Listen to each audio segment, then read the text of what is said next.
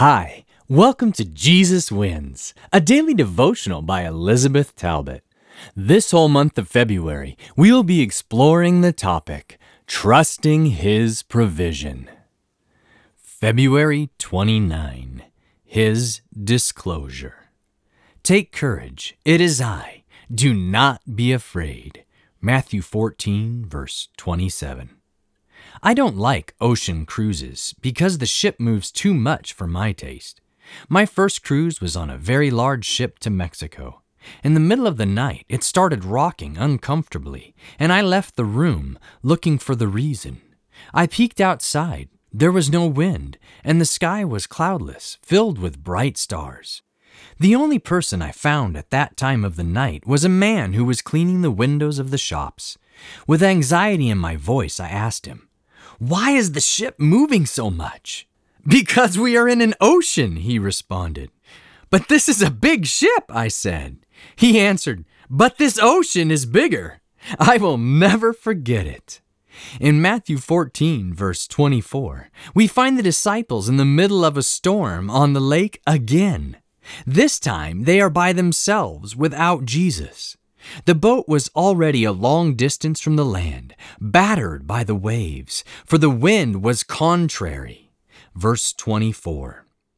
Adverse circumstances, to say the least. Sounds familiar? In the fourth watch of the night, which meant 3 to 6 a.m., Jesus came to them. They had been battling the storm all night, while Jesus had been praying. Knowing their difficulty and distress, he joins them. And we are matter-of-factly told that he was walking on the sea, verse 25. Excuse me?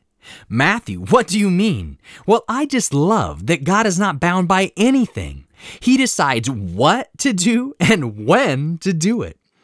When they saw him walking on the sea, they were terrified and said, "It is a ghost!" And they cried out in fear, verse 26. There was a common belief at the time that evil spirits resided under the waters. They can't explain what is happening. Therefore, they are terrified.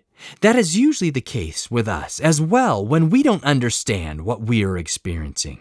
But then they hear a voice that they are well acquainted with.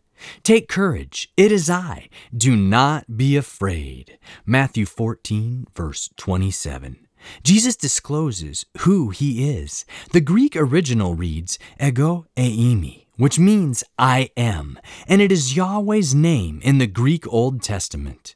This disclosure was enough for them, and it's enough for us. The great I am still comes to our aid in the middle of the storm.